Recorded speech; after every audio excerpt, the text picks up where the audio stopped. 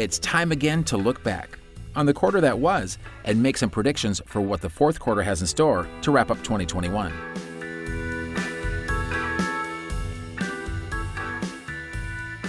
From Thrivent Asset Management, welcome to episode 17 of Advisors Market 360, a podcast for you, the driven financial advisor. Before we get to our outlook for the fourth quarter of 2021, let's rewind to the third quarter, which offered a couple of interesting surprises. We tapped into Thrivent Asset Management's team of experts to help break it down. The big headline was that inflation continued to surge as supply shortages lingered across a number of industries.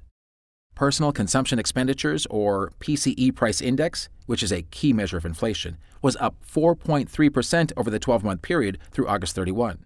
According to the Bureau of Economic Analysis, this was the highest rate in 30 years.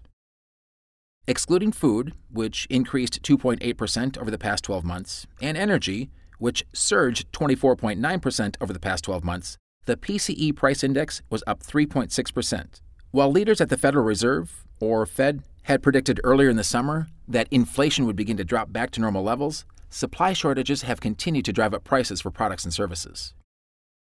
Another story was the resilience of the manufacturing sector. Although manufacturers have struggled with long delays on delivery of raw materials, U.S. manufacturing activity continued to thrive, according to the Manufacturing Purchase Managers Index report. According to the report, the latest reading signaled one of the strongest rates of expansion since 1983. It was boosted by solid increases in production and new orders, as well as a slight rebound in employment levels. In news from the stock market, after climbing about 20% through the first 8 months of 2021, the S&P 500 index, tracking the average performance of 500 large-cap stocks, pulled back in September, dropping 4.76% for the month. And finally, oil prices continued to rise, with West Texas Intermediate, a grade of crude oil used as a benchmark in oil pricing, climbing 9.53% in September. Speaking of oil, let's drill it down. As mentioned earlier, U.S. stocks faltered. The S&P 500 index was down 4.76% for the month of September. That being said, the S&P 500 index was up just over 0.5% for the third quarter and up almost 16% through the first 9 months of 2021. September was also a rough month for the NASDAQ index, following more than 3,300 companies listed in its exchange, which dropped 5.31% for the month. For the third quarter, the NASDAQ index was down about 0.33%, but it was up just over 12% through the first 3 quarters of 2021. On the retail front, sales inched up 0.7% in August from the previous month, and 15% from a year ago, according to the Department of Commerce. Total sales for the 3-month period of May through July were up 16.3% from the same period a year ago. Auto sales were down 3.6% in August, but up over 10% from a year earlier. Building materials sales were up 0.9% for the month and up 6.3% from a year earlier. And with consumers returning to brick-and-mortar retailers, department store sales were up 2.4% for the month and 28.6% from a year earlier. Still, many consumers continue to shop online, with sales moving from 5.3% for the month and 7.5% from a year earlier. Sales at restaurants and bars were flat in August, but sales were up almost 32% from a year earlier when many businesses were closed to walk-in traffic due to the pandemic. When we look at the unemployment numbers, we see a mixed bag.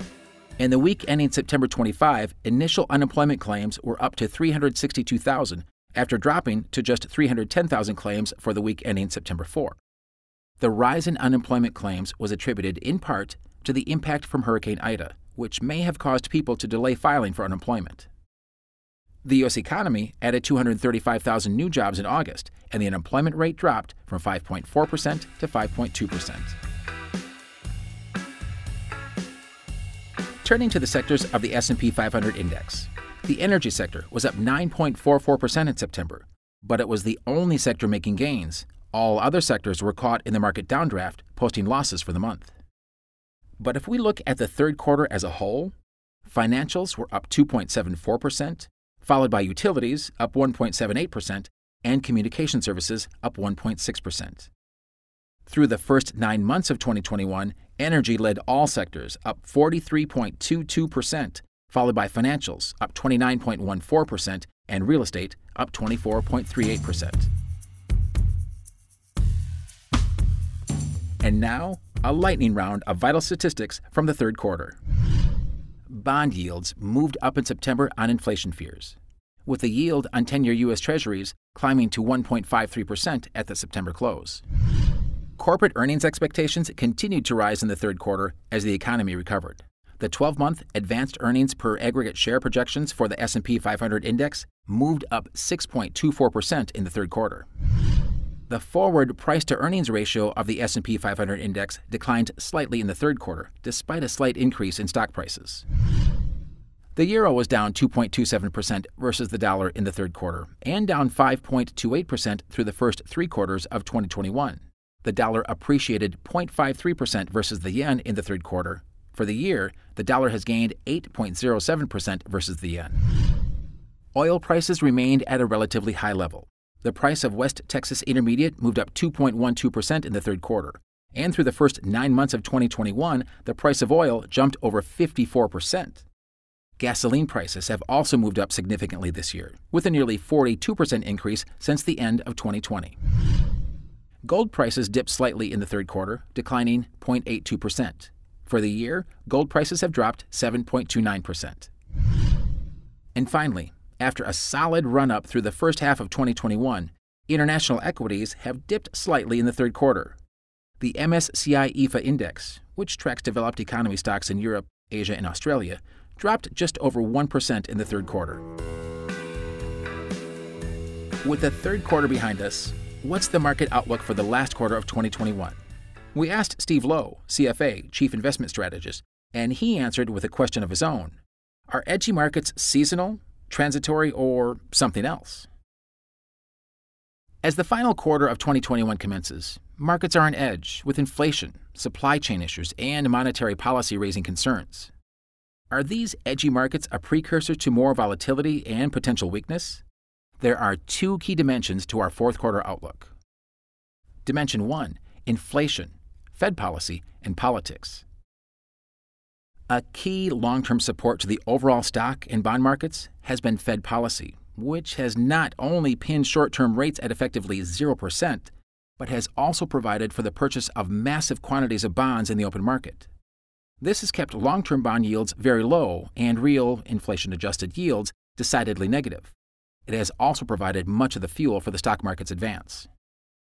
The Fed has indicated over many months that the significant rise in inflation is due predominantly to unusual supply bottlenecks caused by the COVID-19 pandemic.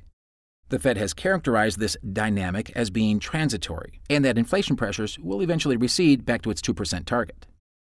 However, persistent inflation and now wage pressures are entering into the debate amongst key Fed officials. The Fed has indicated that it will likely begin winding down its asset purchase program this year. The effect of this tapering has been a concern for some time, although it should not be a surprise to the market given that it has been on the investors' radar for years. Politics has also entered into Fed dynamics. First, two influential Fed bank presidents are resigning, partly due to the negative optics of personal market trading. Remember that Fed bank presidents are important in setting monetary policy, so the uncertainty of these vacancies is relevant. Also of note, Fed Chair Jerome Powell's term will conclude in early 2022, and political maneuvering is modestly diminishing the prospects for his reappointment. The market has embraced Powell's leadership, so his departure would not be a welcome development. In summary, although a modest change in policy is coming, and politics may increase uncertainty over Fed leadership, monetary support for the economy and for markets will continue. Dimension 2, the dynamics of supply and demand. It's Economics 101. Supply and demand matter. Consumer demand has been incredibly resilient during the pandemic, and the labor market continues to be very tight. This situation is a double-edged sword for the economy. On one hand, income and wages are meaningfully increasing, which is bolstering demand for goods and services, particularly as the economy continues to reopen. On the other hand, the pandemic and long demographic trends are hindering the supply of labor to such an extent that some businesses are being significantly impacted, hindering growth. Meanwhile, the pandemic's depressing effect on supply chains continues, leading to problematic shortages for a number of materials and goods. Geopolitical issues, especially with respect to China, also have hindered the sourcing of supplies. The consequence of this disequilibrium in supply and demand is rising prices. Up to now, rising prices have not been a major issue for corporate earnings, which have been bolstered by a major snapback in sales. As sales growth moderates and cost pressures persist, corporate earnings, which have continued to surpass expectations, may be affected. Third quarter corporate earnings results will be an important dynamic, as always, in the direction of the market. As this podcast went into production, most companies' results had not yet been released, but there have been hints that earnings in certain industries and companies may be affected by rising costs, which could lead to further market weakness. So, what should you be communicating to your clients about the coming months? According to Steve Lowe, our view of the markets has not changed significantly since the end of the second quarter. However, risks have been rising along with market returns throughout the year. Overall, the key supports to the economy and markets remain in place.